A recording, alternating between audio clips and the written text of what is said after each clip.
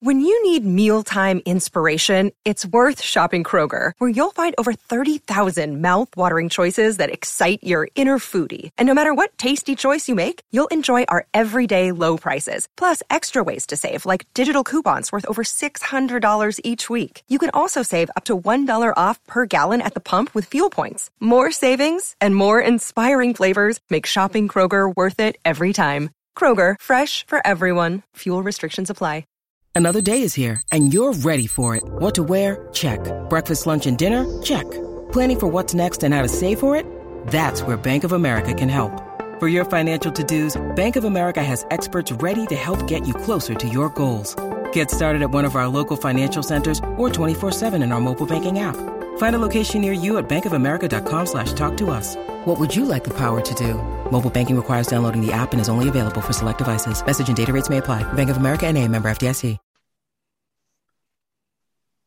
Welcome back to Buckeye Talk, another Monday Madness with Cleveland.com. I'm Nathan Baird, along with Doug Lane-Maurice. We are starting off, as we do every Monday, looking back at Ohio State's 33-24 victory over Penn State. We asked the question, for those of you who don't follow our YouTube channel, asked the question after the game, was this a good win for Penn State? And Doug, after you went back and rewatched this game, did you come away with more of a concrete opinion either way? Was it a betterer or worser win for the Buckeyes?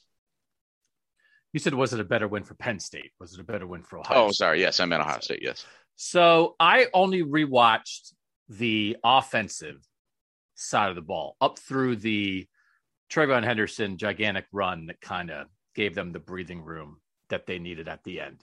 And so this was my first live double dip weekend of the season, where I watched the Buckeyes in person on Saturday and the Browns in person on Sunday.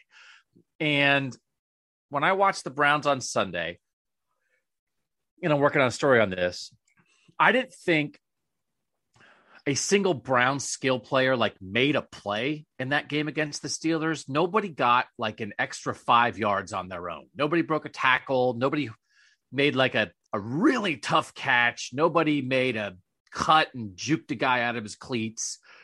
If it was schemed open, it was there and they took it, but it was all efficiency and no explosiveness on a team that should have some explosiveness. The Browns should. Ohio State did what the Browns didn't, and they were both playing really good defenses. And I think it's okay for Ohio State to sort of rely on that, because this was confirmation on Saturday that it still is always going to be there. Maybe not as frequently play to play as it is against Akron or Rutgers or Maryland or Indiana, but deep ball play action to Chris Olave for a touchdown. That was there when they needed it. Jackson Smith-Njigba, break a tackle and run 50 yards there when they needed it. And then as long as it took and as difficult as it was, TreVeyon Henderson finally broke one. And they broke one by getting a second level block on the linebacker. TreVeyon with his speed takes care of the safety, and away you go. That's not an 11-yard gain. That's a 70-yard gain at a time when you needed a 70-yard gain. So I actually think in looking back at it, I do think it's a good win, because it was confirmation that is still there. You can believe it's still there. And that is not the case for a lot of teams. And I have a general overriding thought that maybe is too positive about this game, but I think it was good for Ohio State in a very specific way, having rewatched the important Ohio State offensive plays. Well, that's quite a tease. And we'll tell you that in an hour and a half. Yeah, come back after we've talked about every other game in the Big Ten. We'll circle back to that. No, I did want to. I mean, you can go right into that, but there were some things that stood out to me that I think you realize them in real time, but they get emphasized when you rewatch the game, and it's the subtle things that maybe don't get stamped on your face as you're watching a game live, but you get them more in the rewatch. And I never know how much. There's a human element to all of this, where after you've played bad teams for 5 weeks, It's either been bad teams or nobody that you've played for 5 weeks. There has to be a period of adjustment when you get back on the field with Penn State. There are things that you can't replicate in practice in terms of, I think Ohio State players talked about the level of physicality that they were going to go up against with Penn State, but I don't know how much. There still has to be a bit of a period of adjustment in game for that. I'm not trying to make excuses for them, but this was a team, like, watching Penn State get off blocks in this game was impressive. Like, that was something that I have not seen teams do to Ohio State for a while. I think just fundamentally and physically, this was a different level of team. And I think as I rewatched this game, it gave me an appreciation for how good.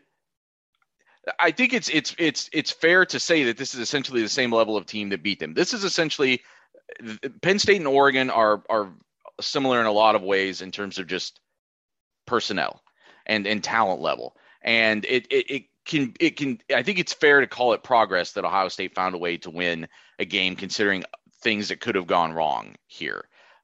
So I think really the takeaway I came away was not that I thought this was just as good of a win as I did after the game. I take away just how atrocious the Penn State loss to Illinois was. I still don't know how that happened. That's kind of the throwaway thing. But we know how it happened. We know how it happens because they didn't adjust defensively to anything that Illinois did, and their quarterback was hurt. So we actually do know how it happened. Correct. And it just had nothing to do with the Ohio State game. So the Penn State's good. So my takeaway is I think Penn State's defense is JV Georgia. And I think that is a lot of what it would look like to play Georgia, except Georgia will be even better.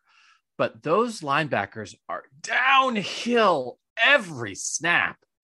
Oh my gosh, those Penn State linebackers are good. And it's what they're asked to do. And I need to get a better handle on this. I don't know. Are the Ohio State linebackers not asked to do that as much, but they are downhill and on the attack. They are never standing still and waiting for somebody to come to them. They are influencing the play every single snap. And they played great. And Penn State, so that idea, right? That because what Georgia has best, Georgia has like the best group of attacking linebackers that people have seen in college football in a long time. And they are attacking behind a monstrous, gigantic front. And I thought Penn State's front played really well. And again, the Penn State beat writers were surprised by that. They had not played that well consistently. But that was a good test. But like I'm telling you, I'm not so sure. So Georgia's on a different level. I think that Penn State defense is like on the next level. So Georgia has the best defense in the country. I know Wisconsin's defense is ranked really high and has great linebackers too. I can't imagine they're much better than that Penn State defense, the way Penn State played defense on Saturday night. So Penn State defensive line, a lot of late shifts.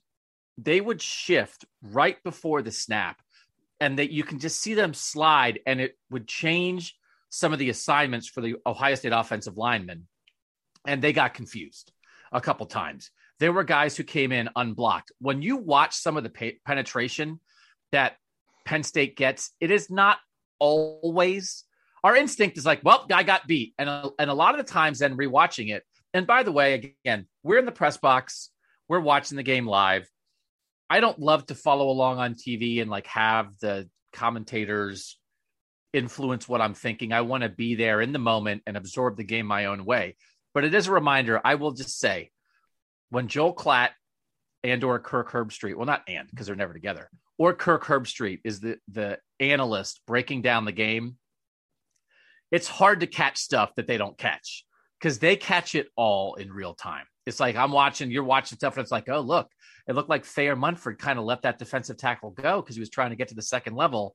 I wonder why he did that. That was kind of weird. And then it's like 2 seconds later, they come back on the replay and Herbie is breaking that exact thing down. So if you watch the game with Herbie helping guide you through it, you know a lot of this stuff already. Nathan and I are catching it on rewatch because we're not catching it in the moment. But there were like multiple things like that, Nathan, where, yes, they did get beat. Nicholas Petit-Frere's PFF grade is awful.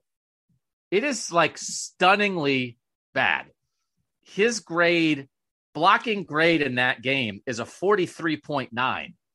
It is like you can't believe it. And his pass block grade is 26.2.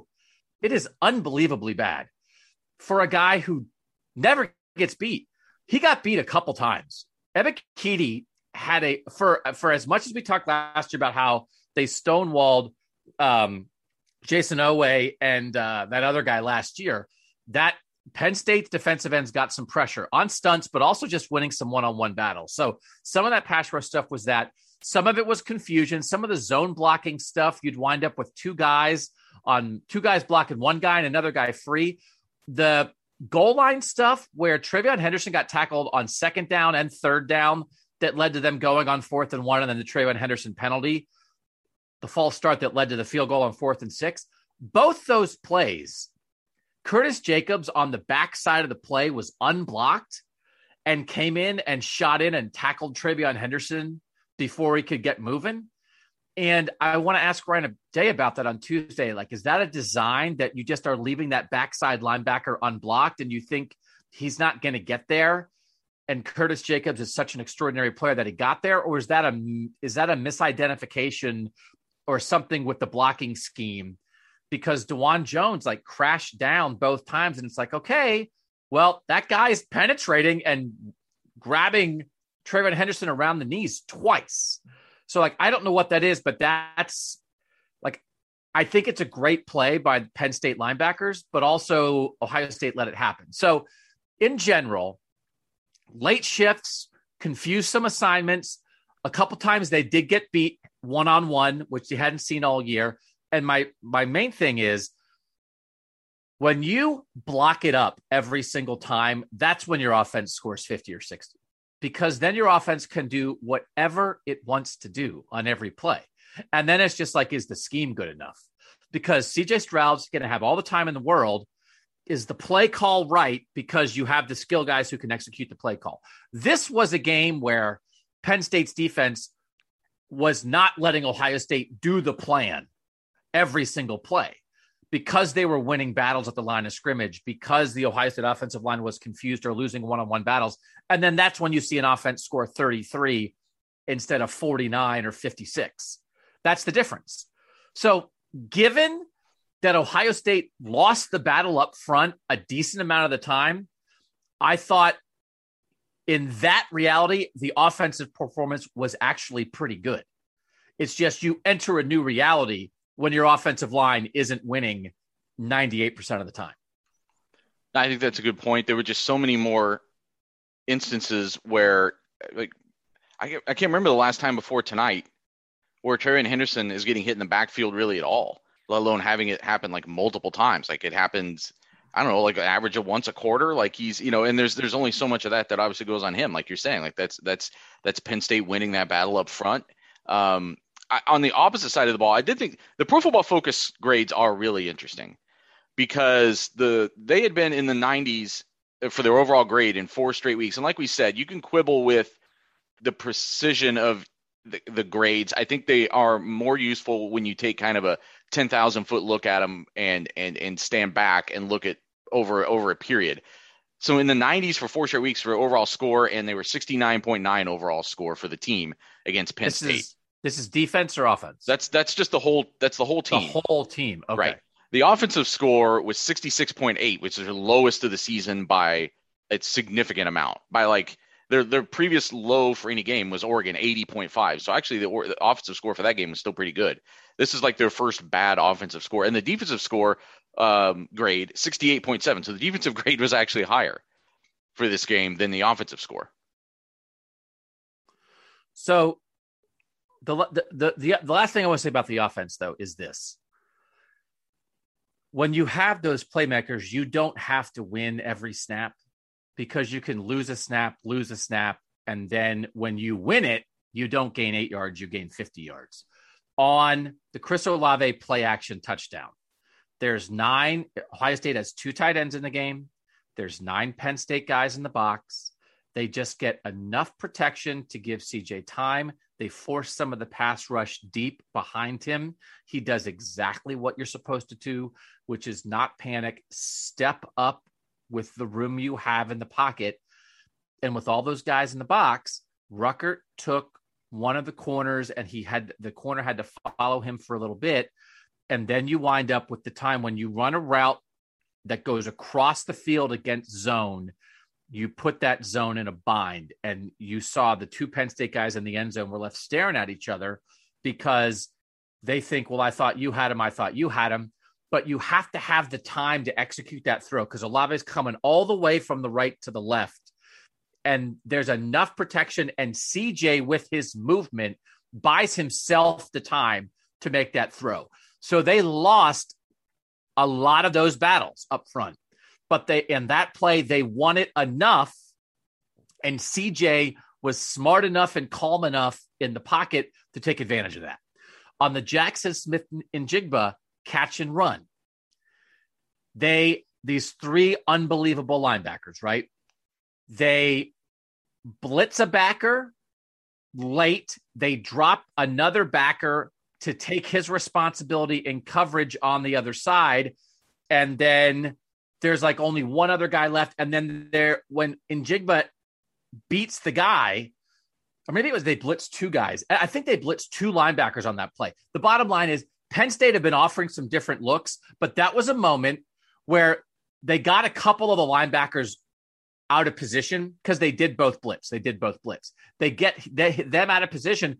And once they aren't there to help clean up the missed tackle, now you're gone, right? That again, they might have lost 6 of the 7 previous snaps. It's like, well, the Penn State defense, but when Ohio State won, they won big by getting those linebackers out of position, by going hot to a guy with the blitz coming and CJ recognizes it and goes.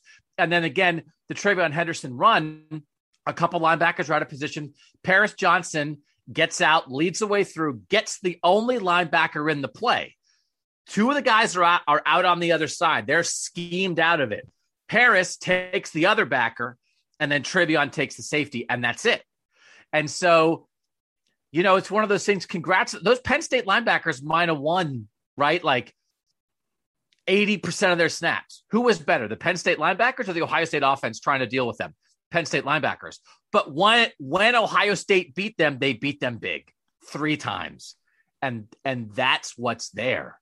And like, that's what the Browns didn't do. If you beat them finally, it's like, we beat them. We finally got them. 9 yards. All right. Now we're going to lose a bunch of these snaps again. That's tough, man. So that it's Nakobe Dean and those big Georgia defensive tackles and all those guys for Georgia are waiting. But this was a version of how you have to do it. Lose. It's like, it's not win in advance. It's like lose and survive, lose and survive, lose and survive, lose and survive. When you win big. And this was like a really good example of that. I swear. I mean, I'll maybe I'm wrong. I think that might be a top 5 defense. I really, and if they were undefeated, nobody would argue with that. But they had 2 goofy losses that weren't really about the defense. Right. And so people think they aren't that good. I think that's a top 5 defense, man. The back 7 was always awesome, and the front 4 played great.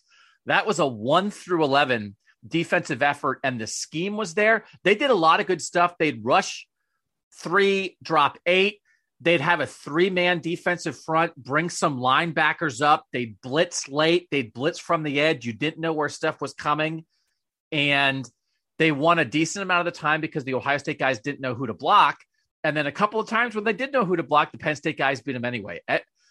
Ebiketie had a good game, which makes it a little more interesting to think about George Karlaftis and Aiden Hutchinson and the guys coming, because Ebiketie is not the best pass rusher in the Big Ten, and he beat the OSU tackles a couple times. Yeah, I think from an offensive standpoint too, we do need to talk about defense, I think, a little bit, but just from the last thing I want to say about the offense was it should tell you something, and it did, I think, tell us something in real time. When you're watching, like, Luke Whippler can't snap the ball for a period of this game. Like the whole offense is just kind of flummoxed for a short period.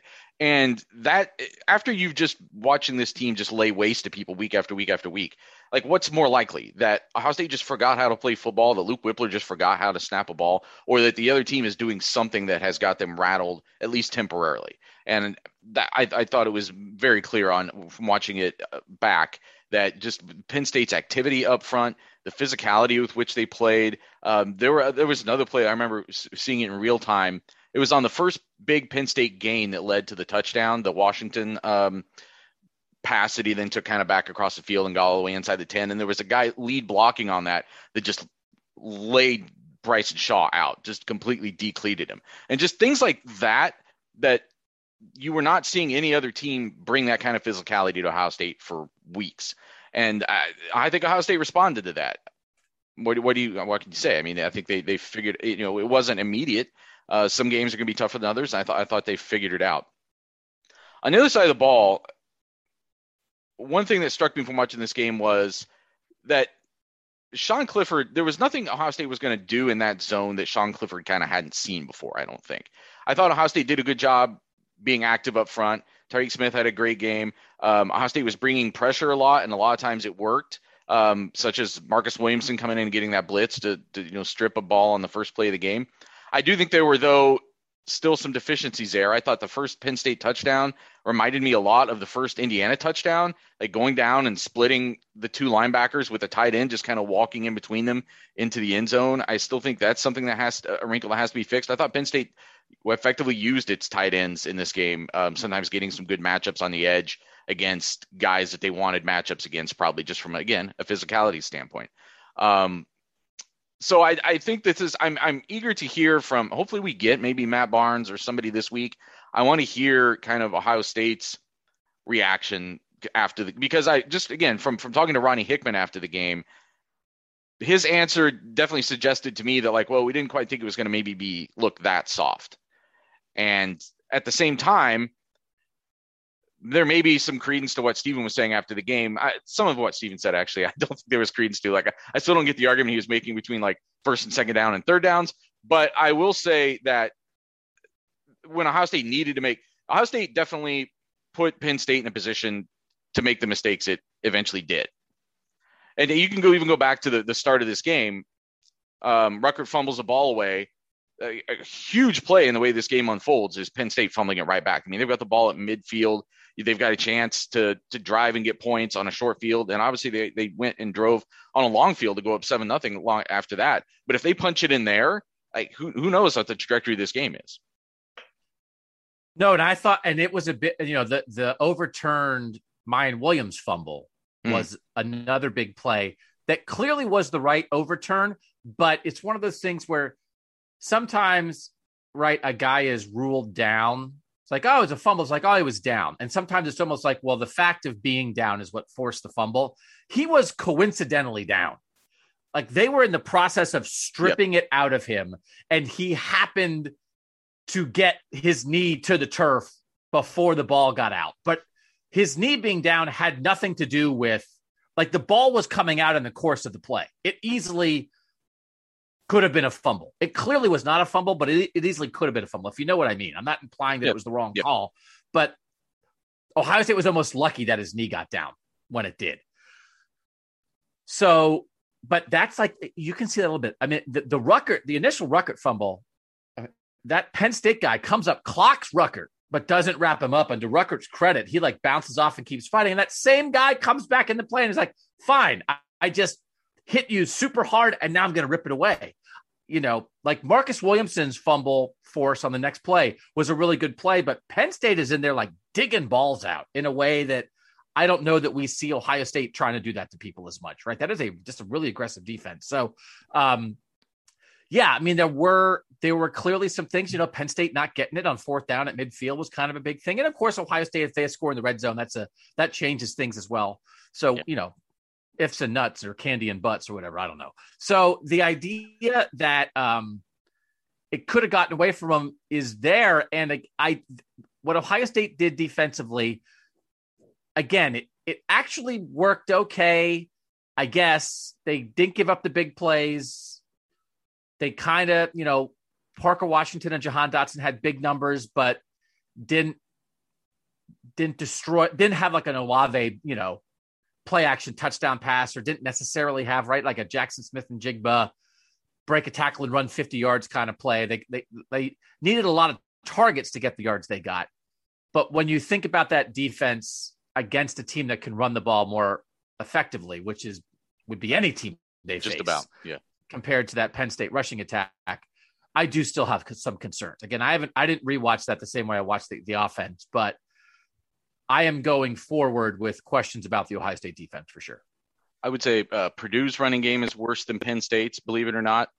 They've been really atrocious, so that's maybe helps Ohio State in that potential matchup with David Bell down the road, although it didn't help. Iowa hasn't helped some other teams. But you're right. Like, there's a point I was making after the game that, like, as I'm watching that unfold, I'm thinking, what's this Ohio State defense going to look like against an even more dynamic offense, a more balanced offense, or just any team that can run the ball, as you're saying. Looking at the PFF grades, I went to the coverage grades. Did you look at this at all? No. For defense? Who had the highest coverage grade for Ohio State in this game? Haskell Garrett. No, I don't know. Sometimes the PFF grades are crazy. It's like Haskell Garrett. No, it's nothing bizarre. It's nothing bizarre. But it's notable. Cam Brown. Cam Brown was number 2, just barely behind the person who was number 1. Who was it? Steele Chambers. Okay. 78.1. And then he doesn't play the second half, which, we got someone tweeted at us yesterday about, do you think that was a factor in the second half? And I thought Penn State was already having some success in the middle of that zone throughout the first half too, but certainly not having Steele Chambers around in the second half was a factor. I'm not going to have him in the first half against Nebraska either. Though I don't know Nebraska can quite challenge Penn State the same way, but we'll talk about Nebraska more later. But those are the only 3 coverage grades. Those 2 and Bryson Straw, the only 2 coverage grades with even like a score in the 70s. And it was a pretty decent drop. And this was numbers wise, grade wise from PFF, not a strong coverage game for Ohio State. I didn't watch the defense. I have nothing. I don't know anything more about the defense than what I said after the game. So what was Denzel Brooks' grade? 60.4. Yeah. Yeah, 61.5 overall grade. We don't get too into the weeds on those numbers, but there were some bright spots. I mean, Marcus Williamson had a really strong run defense grade, and they were bringing him on off the edge a lot as like an extra guy. Like, I thought Ohio State was bringing an extra body, and that's the other thing to remember too. Like, if we spend weeks kind of arguing, like, maybe Ohio State should think about like blitzing more and like bringing more guys. Like, you can't always get it done with a 4-man front. Well, when you do, sometimes teams are going to complete passes that they wouldn't have completed if you had left that guy back in coverage. Like, that's part of it too. So I've said all along, even through all those blowouts, I'm still kind of saying, like, this is still a defense that's growing towards something. This defense hasn't arrived yet. I know that players are getting questions after the game, like, do you think this is a championship defense? And of course, they're probably going to say yes. To me, that's a very like moving target in some ways, because it's all relative to how good your offense is. We know how good Ohio State's offense is, so the defense doesn't have to be Georgia level to be a championship defense. However, I still think, just in terms of, you're saying that you think that this is JV Georgia. I think that is from a defensive standpoint. And I think that that's a good analogy, but I still came away from the rewatch thinking the same thing I did after the game, which was Ohio State's defense against a better offense is still going to result in fewer possessions and more pressure on this Ohio State offense when that moment comes. And I think the margin for error still is relatively narrow on that still leaves them. And I don't know when that team's going to be. It might not be to the playoffs, but that margin for error against a team that is more balanced is probably tighter than fans would like to admit right now. So Tyreke Smith, and again, rewatching that, the fumble that was picked up, scoop and score for Cage, was Tyreke Smith and Zach Harrison both got there. It's clearly Tyreke Smith who forced the fumble. Harrison was a half second behind. That really was all Tyreke Smith. And then again, it's Tyreke Smith's pressure that forces the underthrow that leads to the Cam Brown interception, right? That was also Tyreke. Yep. So what was Ryan Day's quote about the defense? Because again, I was like hanging out outside. I didn't go to the post game. I was trying to get Tony Alford for a story. I still will write for Tuesday. I talked to Tony Alford. It's interesting. What did he say? He said, I think our offense did some good things, but our defense won this game. That's a really good paraphrase. So I think that is correct if you take out defense and you put in Tyreke Smith. And I'm not being – I think you might be right. Facetious. Tyreke Smith forced 2 turnovers by himself by getting to the quarterback. And Tyreke Smith had been out for a little bit and had not been himself. Yeah. And he got the magic pixie dust of the Nathan Baird feature this week. and he was back, and Tyreek Smith changed this game. And so turnovers are gigantic.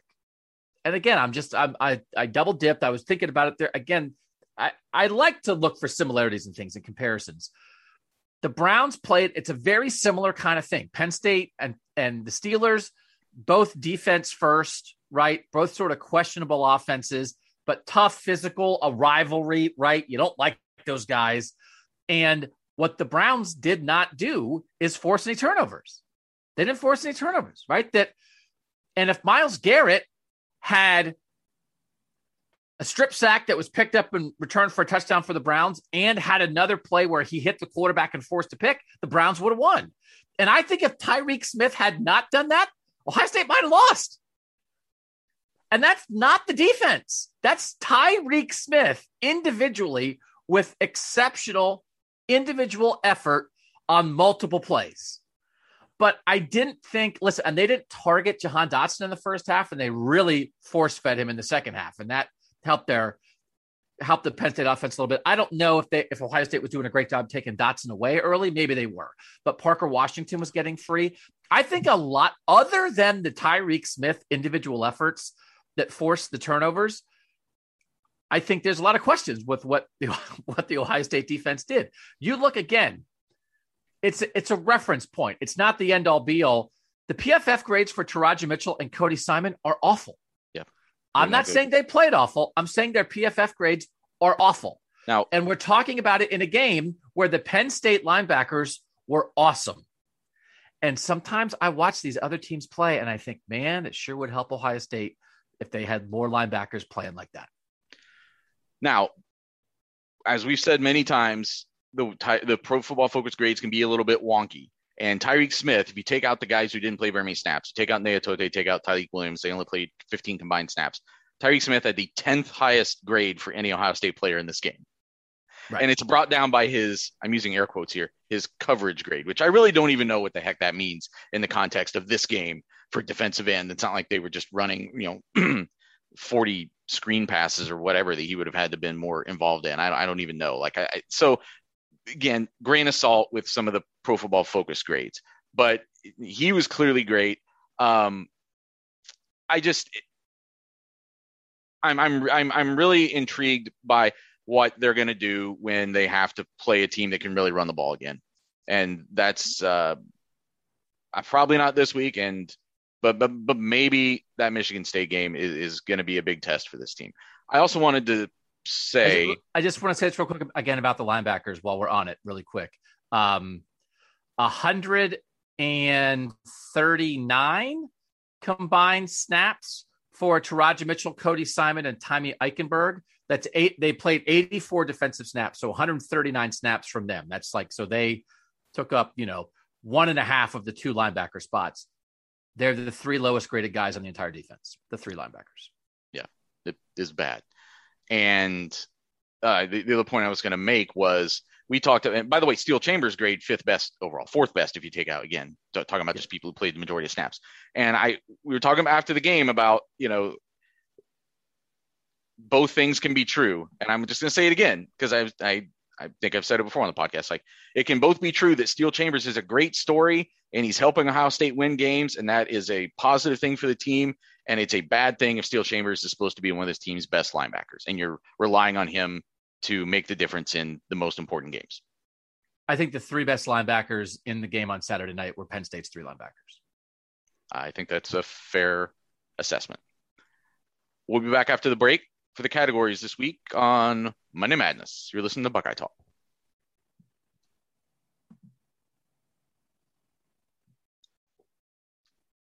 Story of the week, Ohio State is at Nebraska on Saturday. It is a noon kickoff. Thank goodness. Nice to have one of those again. I know the evening kickoffs are fun for fans. They are not fun for me. I like sleeping and having time to do work that all you people can consume in a good way. Story of the week this week to me is just sort of, Ohio State got smacked in the mouth a little bit and came out of it ahead. It's just about how I think they respond to this. because last week we talked about like how tough the closing stretch of the season was going to be. And it was all talk until Penn State showed up. And then that was kind of the start of it. Like they are now they've entered the gauntlet that they now have to finish walking through these last few weeks. Nebraska blows. I don't know. There's no story here. I mean, nothing that Nebraska does is going to match close to anything that Penn State did. So we're heading back to Rutgers, Maryland, Indiana territory. And I think the most interesting thing is, does Ohio State end Scott Frost? Like, I think so Gary Patterson just left TCU. I guess, I don't know if they were going to part ways and he was just like, fine, if you don't want me, I'm out right now. I think Scott Frost is out anyway. I think if Ohio State like de-pantses Nebraska in their house, I don't think it's impossible for it to end for Scott Frost on Monday.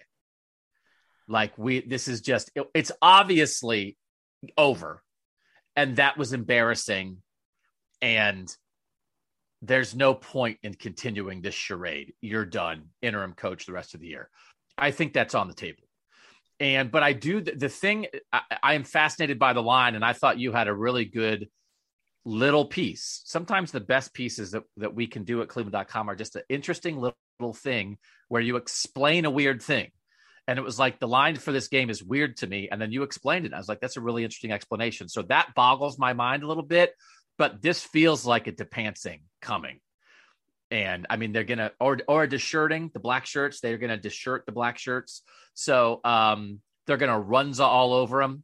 I know Nebraska's played some teams tight, but they haven't gotten over the top against anybody that matters. And I think they might be out of gas, and they might be ready to roll over if Ohio State, hits a play action pass over the top and Jackson Smith and Jigba breaks a tackle and runs 60 yards, and Nebraska might be like, we're done. And that'll be the last thing that Scott Frost ever does as a coach. So I woke up this morning very conflicted in how I think about Nebraska and about Scott Frost, because as you said, I texted that out to our subscribers, 614-350-3315, basically the same explanation that I wrote about. I sent it out to them first, which is a thing we like to do, and said that if you go by the analytics, the computer stuff, the robots, they'll tell you, and Bill Connolly, who does the ESPN's SP Plus, is like one of the leading guys on this, at least from a national, like, known level, says on paper, Nebraska would be 6-3 right now. So and we've talked before about how when you watch football, you're analyzing football, analyzing sports in general, it's really important to be able to talk about effort and production separated from result. Like I'm not describing that well, but I think you know what I mean. Like it's why they're, it's why the advanced numbers have become popular in people looking at sports. And it explains why betting lines get set and things like that. That sometimes, I think to myself, like, Ohio State's Ohio State, right? What if Ohio State, their schedule this year was play the Dallas Cowboys 12 times, and Ohio State was 0-12, and you'd be like, well, they suck. And it would be like, well, no, They don't actually suck. They are who they are. But this is what happened in the games they played. Their schedule was play the Dallas Cowboys 12 times. So that's an extreme example, but that's kind of what you're getting at. It doesn't. Yes. It just, your record doesn't always mean you're a bad team. And there is such a thing as bad luck. Now, I'm not going to take that too far. You create your own luck, all of that stuff. But I'm talking about kind of trying to remove luck out of the equation. So I understand what he's saying when he says Nebraska should be 6-3 on paper. However, Nebraska has not played the Dallas Cowboys 12 times. They have played a very normal Big Ten West schedule to this point, and they also can't beat Illinois.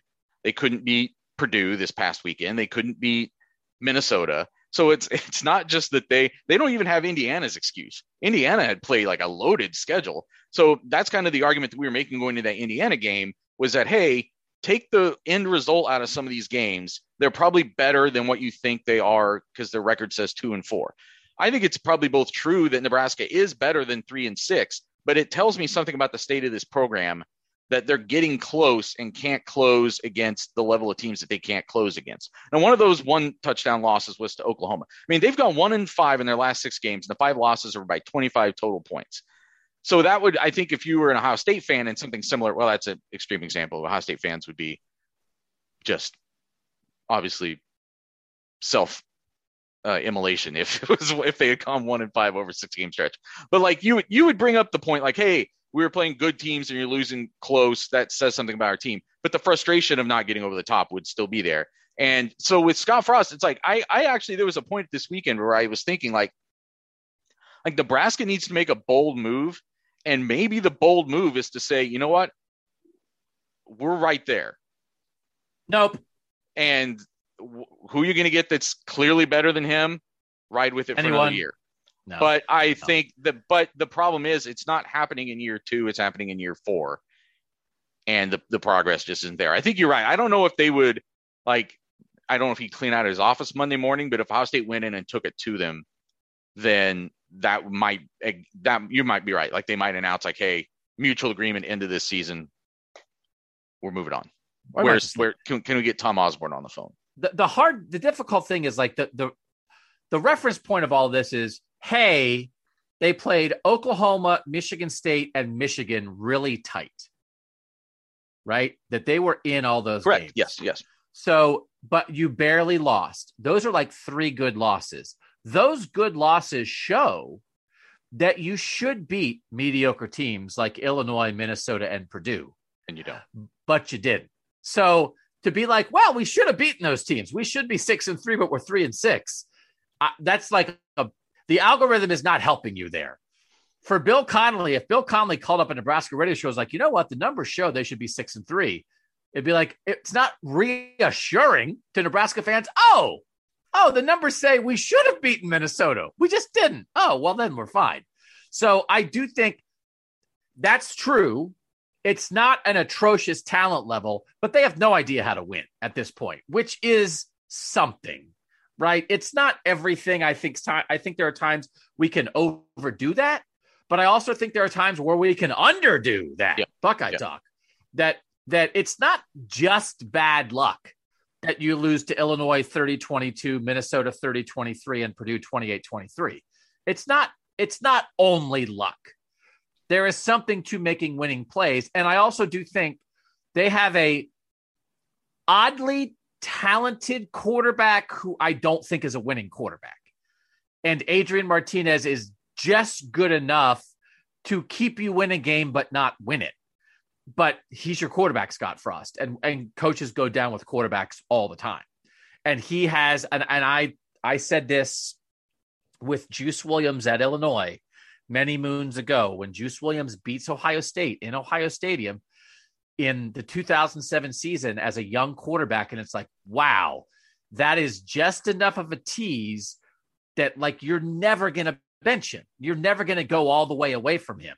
And then it turns out, oh no, he's not that good. And you kind of go down with the ship. Ron Zook kind of went down with the ship with Juice Williams. Scott Frost, frankly, did try to bench Adrian Martinez. He played that McCaffrey guy. Yeah. And then the McCaffrey guy eventually left. And it was like, and you're left with Adrian Martinez, but you also were never at the point of like, nope, it's not you. It's not you, go transfer.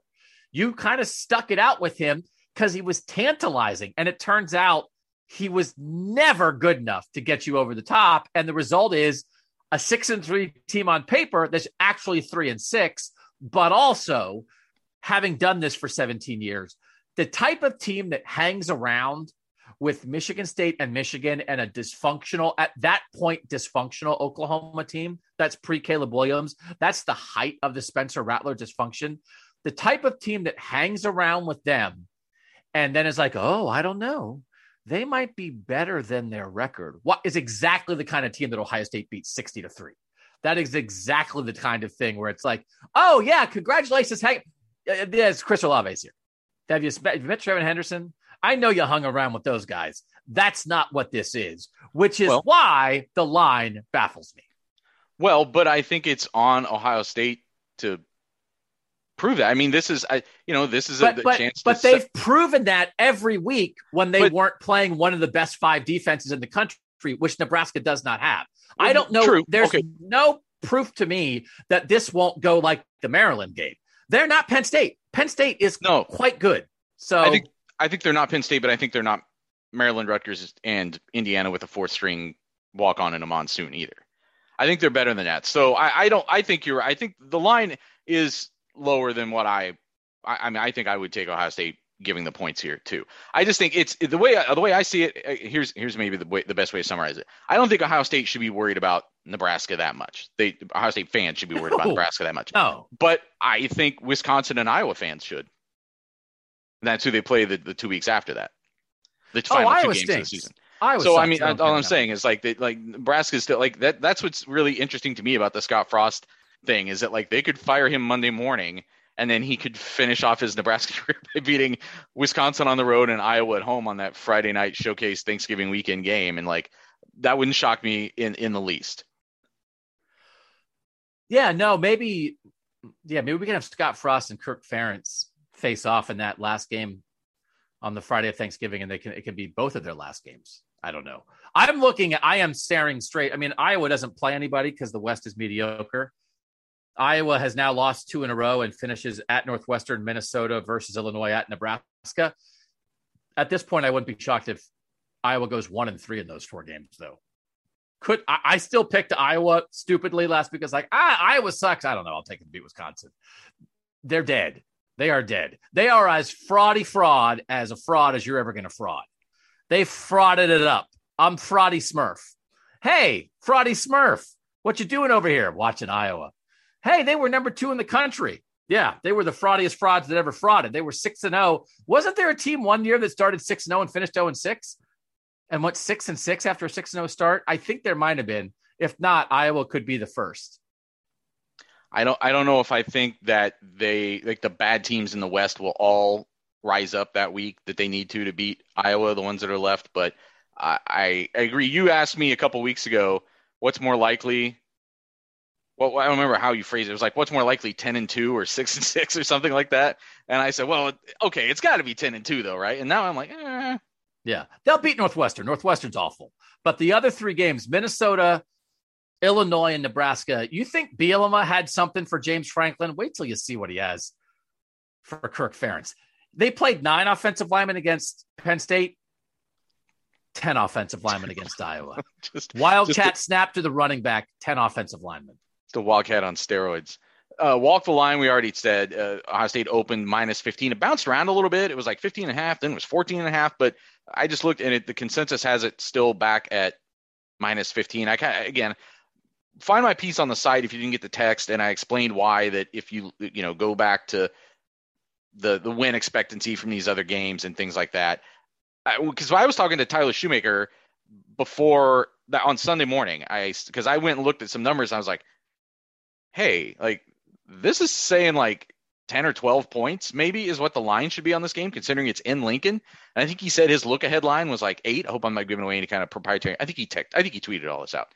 And so his look-ahead line for this game was like 8 points, 8 or 10 points. So he's like, well, it's clearly not going to be that low, but it's going to be low. Like that's why I let people know. Like I sent that text. I'm like, just so you're not shocked. This line's going to be lower than you think, especially considering there was 19.5 for the Penn State game a week earlier, just over the weekend. So here, but the other thing, by the way, is again, I hope people understand this by now. Home field advantage does not matter at all in Ohio State. If any part, right. The idea that the Ohio State game against Penn State was home and the Rutgers games and Nebraska games were on the road, I think Ohio State's better on the road. They like it more. This is not a shot at the fans. They like creating a fake underdog myth, and we're going to go in here and everybody's going to be against us. At home, everybody loves them, but it doesn't really distract the other team. It doesn't. Ohio Stadium is not a difficult place for another team to play. And the juice that they get from the home team, like that, they live in the juice. They're submerged in the juice. They're almost pruny from the juice. They're better off sometimes getting plucked out of the juice and drying out a little bit and then going on the road and being like, hey, there's no juice here. You got to make your own juice. Everybody here hates you. They're like, yes, they hate us. And then they go play better. So please never, like, it was not an advantage. The only thing that's an advantage to Ohio State of being home is that you're not on the road. And it only matters if the road environment's really tough. So if you're Ohio State, you would rather play Penn State in Ohio Stadium because that means you're not in Beaver Stadium. because whiteouts at Beaver Stadium are bazonkers. That is not what that Scarlet Out was. I don't think anyone's fooled by that. That's not a shot. It's just the real deal. So, because no opponent for Ohio State fans inspires the hatred and outrage that Ohio State as an opponent inspires on the road. Ohio State fans can't get up for Penn State the way that Penn State fans get up for Ohio State. They can't, because the Penn State fans think we have to help us win. And the Ohio State fans don't think that. I know Ryan Day said we need it, but no, it's like, well, what's going to help Ohio State beat Penn State? The crowd being loud? No, Garrett Wilson, right? That's what's going to help. So this is nothing like going on the road. Add points to Ohio State going on the road. I am as confident. I'm terrible. I am as confident and as outraged about this Nebraska 15-point line as I was about the Rutgers 15-point line. This is insane. I know the robots say something. I know math. Listen, man, this is not it. Bet this as Nebraska is about to go down. They're going to fire Scott Frost after this game. That's my new prediction. Outrageous predictions. That's going to be my outrageous prediction for Thursday. That this is Scott Frost's last game as the coach of Nebraska. And that's not going to inspire them to fight for him. Everybody thinks it's like, well, it's not him. And Ohio State's going to score early and suck the life out of that place. That is the worst thing. When you're at home, there is risk. Because if you're on the road, it's like, oh, well. But like at home, it's like, hey, our crowd's behind us. And then Ohio State's going to be up 14-0, 10 minutes in. And everybody at Nebraska is going to be like, can we just fire this guy already? Can we fire him at halftime? And there's going to be no juice there. Bet this. Nebraska has no chance. So what are you thinking? Fear factor like 9.5? Only if they over Runza, if they poison the Runzas, like Michael Jordan the poison pizza in Utah. It was a poison. Ooh, that'll be good for my football novel. It was a poison Runza that did the Buckeyes in. I'm saying like 3.5. Kind of, it's the usual caveat. Like, this isn't a game that Ohio State should fear losing. Is it a game that Nebraska does play them closer and leave some sort of lingering doubt as to whether there is that separation that seemed to be there through those other blowouts? I'm leaving some fear factor in for that, but Ohio State's going to Mine is negative. Mine has a minus sign in front of it, whatever it is. One more break. We're going to come back and wrap up Monday Madness here on Buckeye Talk.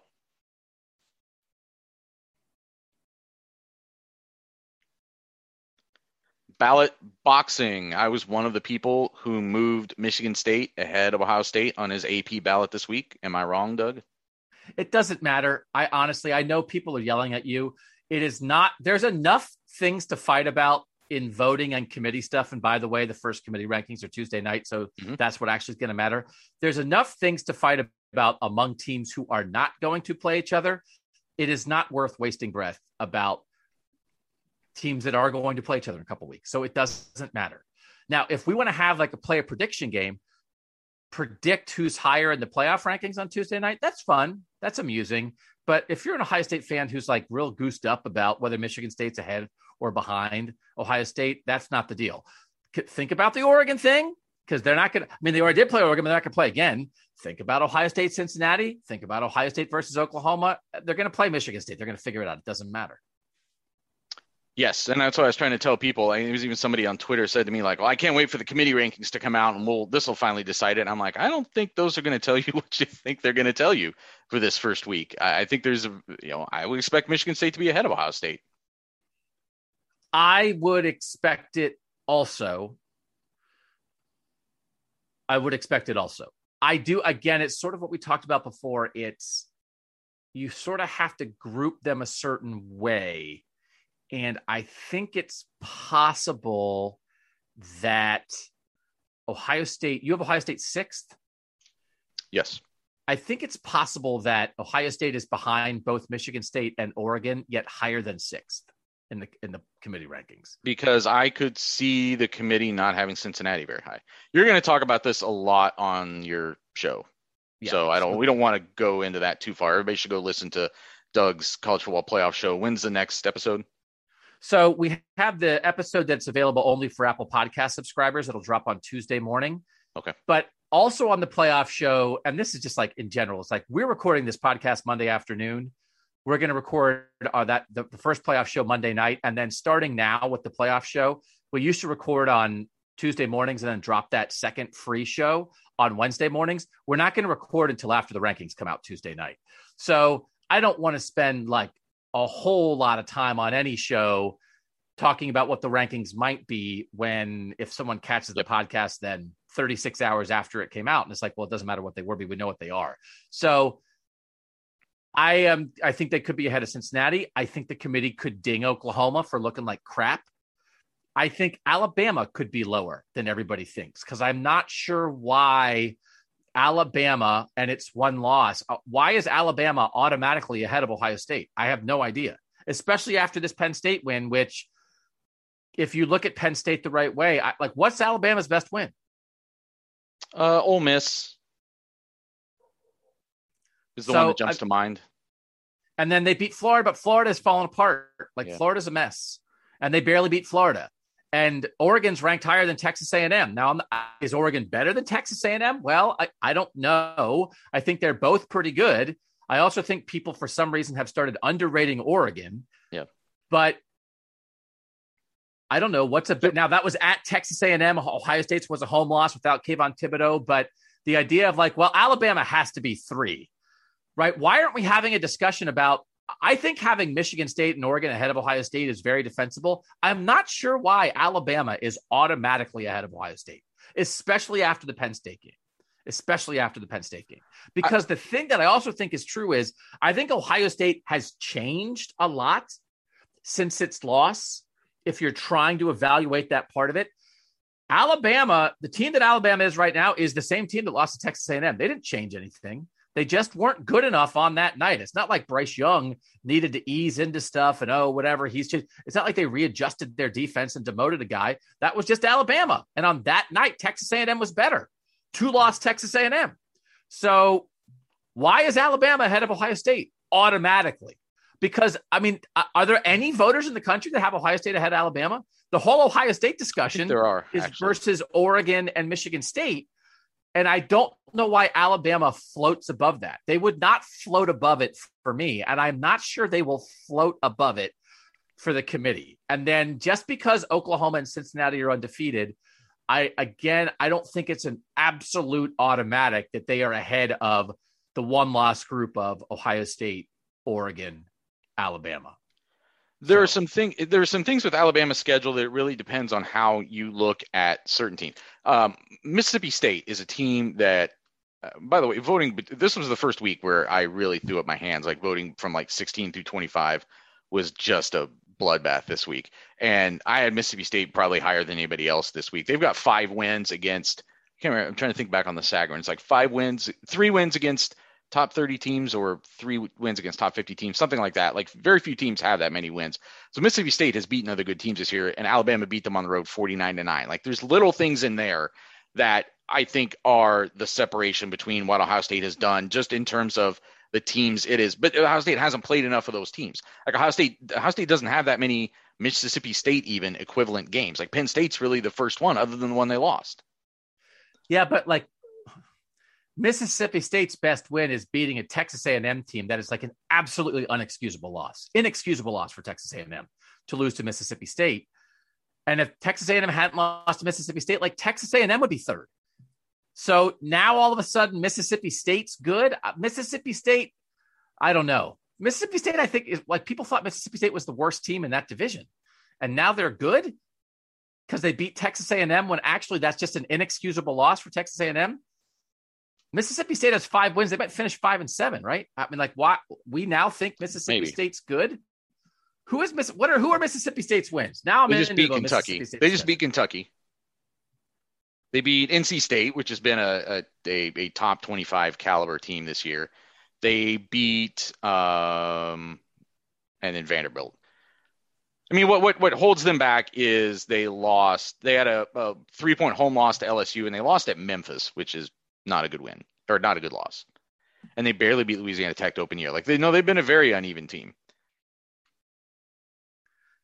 Yeah, no, I don't think Mississippi State's good. So I don't know. Like if that, I would not chalk that up.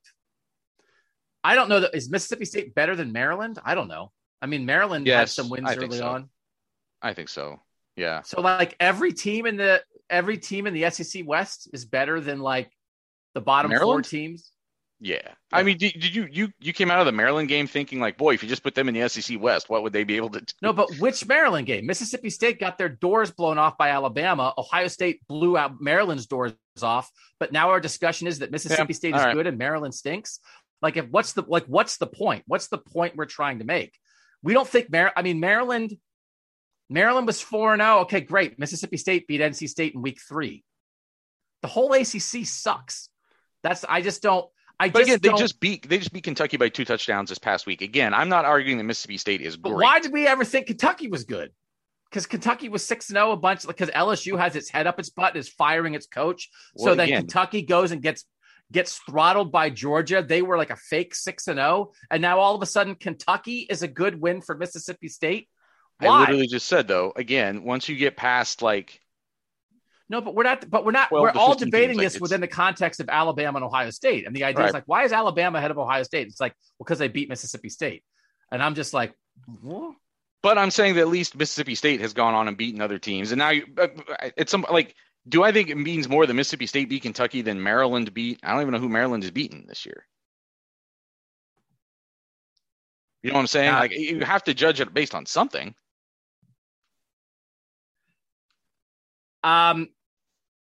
We have entered like Maryland just barely beat Indiana over the weekend at home.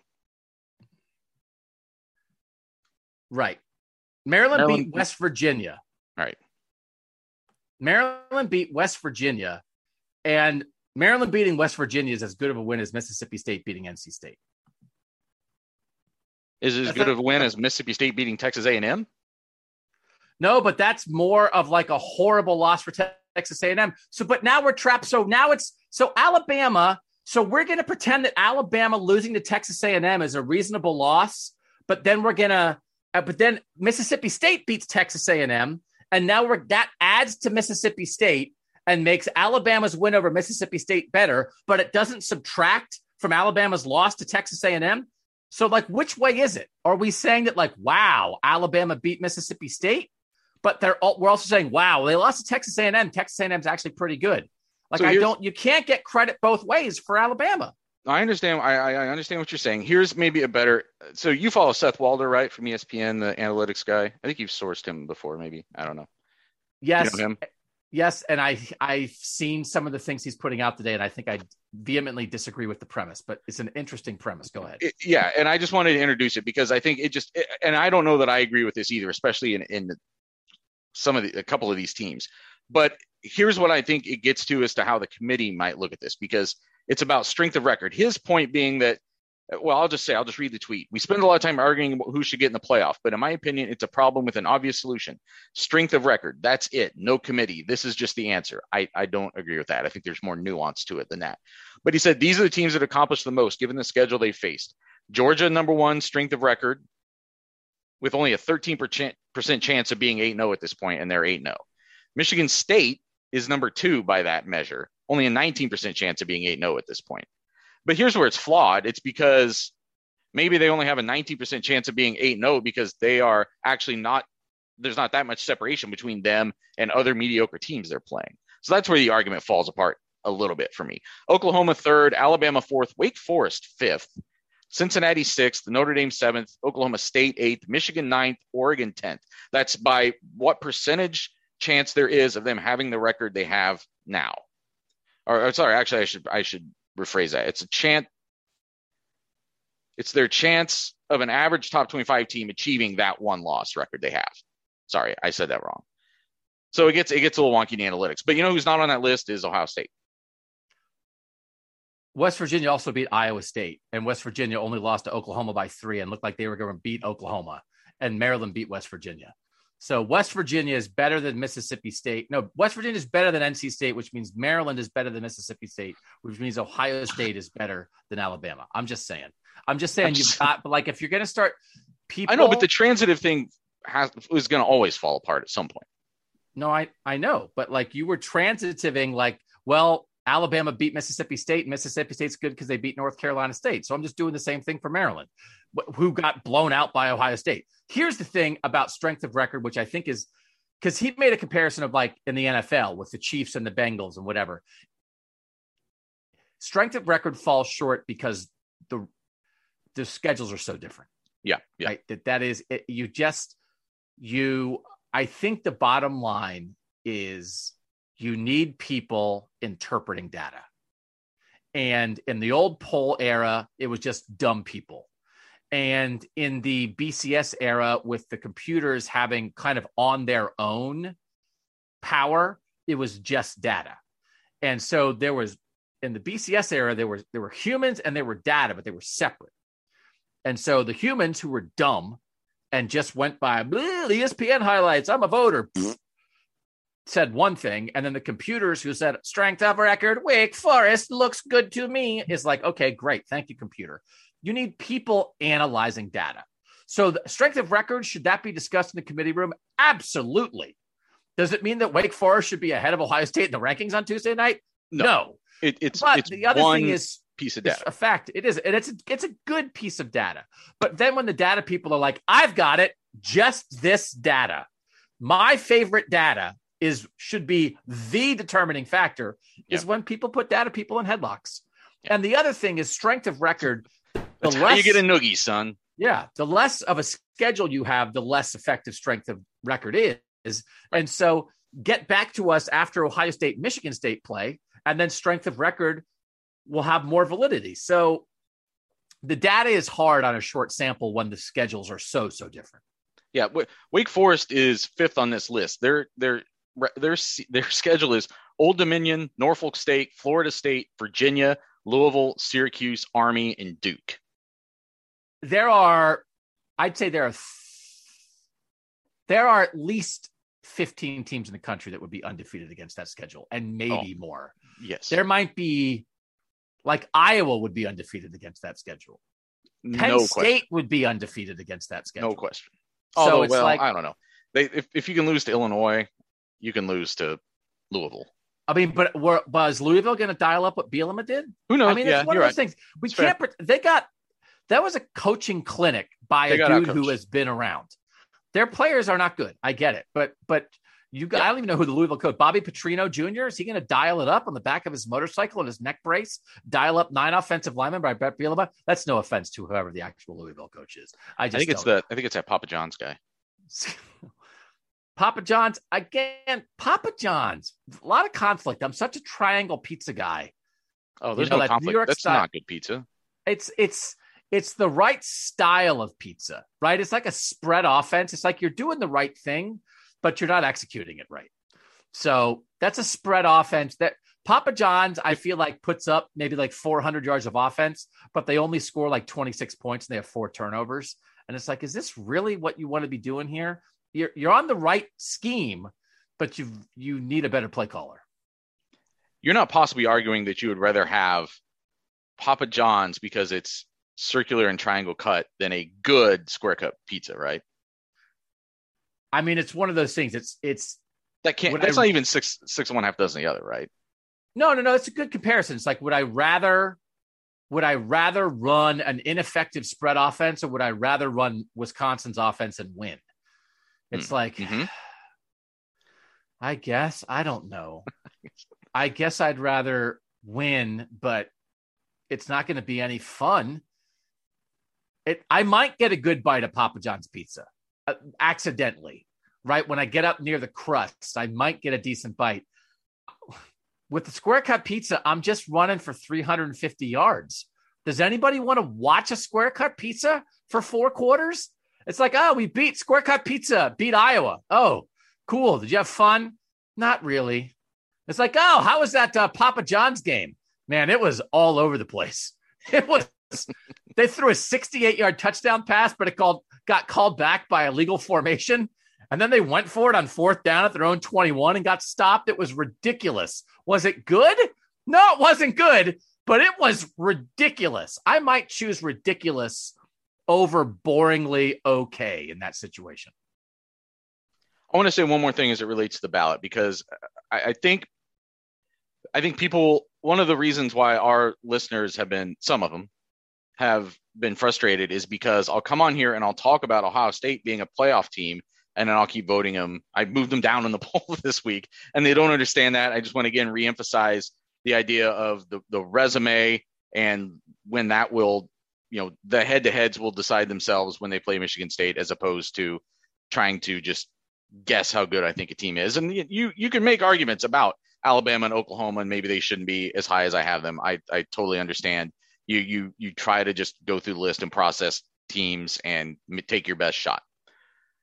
But the other thing, what you think versus what is, right, are different things. Yes. And we like to analyze what we think is going to happen, what we believe, but you got to go by what is. And if you go by what is when you vote, it all works out every time. It does. It all works out, but it causes people to get angry in the moment. And if Ohio State beats Michigan State, people will be like, see, you should have had Ohio State ranked ahead of Michigan State before. And it's like, no, that's not what that means. Correct. Because that's not what had happened in the moment. But guess that's not the way the committee is going to look at it on Tuesday either. People need to remember, like, when you see Ohio State below Michigan State, you shouldn't feel rage. You should think, oh, so you mean when Ohio State beats Michigan State, like I think they're going to do in 2 weeks, then Ohio State will just be ahead of them and probably in the playoffs. Like, right. it just simmer down. But the other thing I wanted to bring up was, again, so I moved Michigan State ahead of Ohio State. I now have Michigan State 5th. You know what's a really interesting thing to me on the lines this week? Michigan State is only a 3-point favorite at Purdue. I would not shock me at all if Purdue wins that game and Michigan State goes tumbling out of the top 10 next week. No, that's possible. I mean, I think, any team like that, when you get outside tier 1 and the teams that just have elite talent across the board, you're just on a thinner edge, right? And it's like, oh, well, what happens if Purdue sort of bottles up Kenneth Walker III? And it's like, I don't know, they might win. Because where's Michigan State go? It's like, right. Oh, what might happen if Michigan State has a little trouble with David Bell? It's like, I don't know, Purdue's probably going to win. Because it's like, oh, well, they're because they don't maybe necessarily, not going to have Tyreek Smith force 2 turnovers on his own. Although Michigan State has good defensive players, right? So that's life in tier 2. That's life anywhere outside of tier 1. That you win a great game one week and come back. Because again, Ohio State would have been capable of losing to Penn State, to 2-loss on a 2-game losing streak, Penn State on Saturday night, except they just had so much elite talent that the elite talent eventually shook free. CJ Stroud eventually made it happen. Chris Olave and TreVeyon Henderson and Jackson Smith and Jigba and Garrett Wilson eventually made it happen, even though Penn State really did a good job shutting it down for a long time. And most other teams just don't have that similar depth of elite talent. So if you shut down one thing, sometimes that means you lose. I think I am finished. Did you have anything else you wanted to add this week? I didn't really have a margin call rant that I wanted to go on, and the who's number 2 thing. I guess we could debate whether or not it might secretly be Penn State, even though now they've lost 3 games in a row. I'll go down with that ship. I think Penn State's really good. I definitely think Penn State will beat at least one of Michigan State and Michigan for sure. I would take Penn State to win at least one and maybe both of those games. And that's the other thing here too, is that, Penn State's out of any kind of playoff discussion now, but Michigan still have to play them, and they're good. So, and those teams are playing for stuff too. Certainly in Michigan State will play them last game of the regular season after Michigan State plays Ohio State, but yeah, Michigan, Michigan's good too, but that's a good football team in a lot of ways, and I can see how Michigan State and Michigan might have trouble with them. So no, I don't. So the number 2 discussion is like right now, I think Michigan State and Ohio State are like tied for first, right? So like who's number 2? It's like, I don't know. There's 2 number 1s, and then there's a number 3. But I thought we did not talk a ton about the Michigan State-Michigan game here, which I just thought in the end, I do think Michigan State's better than Michigan. And I thought that proved itself. I thought Michigan State caught some bad breaks early and then kept plugging along. And I was not surprised when Michigan State came back like that. I thought, Michigan forced some bad plays from Michigan State, but also caught a couple breaks. But I just think across the board, Michigan again has like a special guy at each level of its defense. And that's really important. Hutchinson's going to be a problem for everybody that plays Michigan. That is real. Especially when you saw what Ebiketie did for Penn State against Ohio State. So nobody is sleeping on that. And John Ross, I think, is a linebacker who's at a similar level to those Penn State linebackers. I don't think Michigan has 3 linebackers like Penn State does. And Daxton Hill, I think, is a similar secondary guy to the best Penn State secondary guys, but there's not 4 of them for Michigan like there is for Penn State. And then their running backs aren't Kenneth Walker III. Kenneth Walker III, the Michigan State running back, who is clearly a Heisman candidate now, although he had not been great in the previous 3 games, have been bottled up, was the best player in that game, at least offensively for either side. And that's what the difference was. He made some stuff on his own where Blake Corum and Hassan Haskins are good backs, but they break tackles, but they're not going to, that Kenneth Walker III play where he ran into the line, got stopped, and then broke outside and ran for a touchdown. I don't think the Michigan backs do that. I don't think any other back in the Big Ten does that outside of TreVeyon Henderson. Yeah. So that's real for Michigan State. And Mel Tucker is 100% from top to bottom. Real dude from head to toe. And he will have them ready for that game in Ohio Stadium. And again, I think it is an edge for Michigan State that they are playing Ohio State in Columbus, because that is exactly the kind of game that Michigan State has lost at home to Ohio State time after time, because you have expectations and hope. And the first time that Ohio State's talent pricks the balloon and lets a little air out of it at home, the crowd goes, oh, well, here we go again. And it takes down the home team. And it's for a team like Michigan State, it is worse to disappoint your home crowd than it is to come to Ohio Stadium and have that crowd against you. It is worse to deflate your home crowd. Now, if you're in Beaver Stadium or in Madison or in Iowa City, and it feels like the stadium's going to fall on your head, that's worse. That is not what happens at Ohio Stadium. And it's mostly a function, I think, of the design of the stadium than anything else. It is not an indictment of the crowd, but also the expectations are so high for Ohio State fans that you guys can get deflated sometimes if it doesn't go Ohio State's way right away. So Mel Tucker will absolutely have them ready. And I don't know if you guys would change your vote. When we talked on the pregame pod, what is a tougher game for Ohio State? Going to Michigan or home versus Michigan State? And the texters, I think, were like 80-20. It's the Michigan game. And I said then, no, it's the Michigan State game. Man, it is the Michigan State game. No doubt about it. That is the game that could trip up the Buckeyes. And I think what Kenneth Walker III and Mel Tucker and Peyton Thorne and that defense accomplished on Saturday is exactly the thing that Ohio State has to be on a little bit alert about the rest of this year.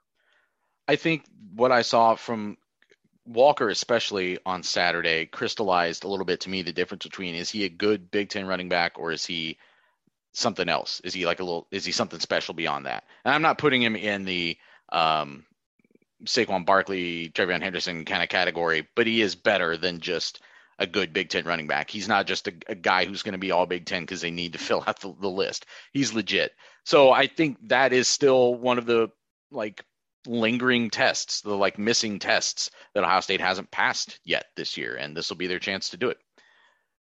That's going to wrap up this week's Monday Madness. For Doug Lesmerises, I'm Nathan Baird. That was Buckeye Talk.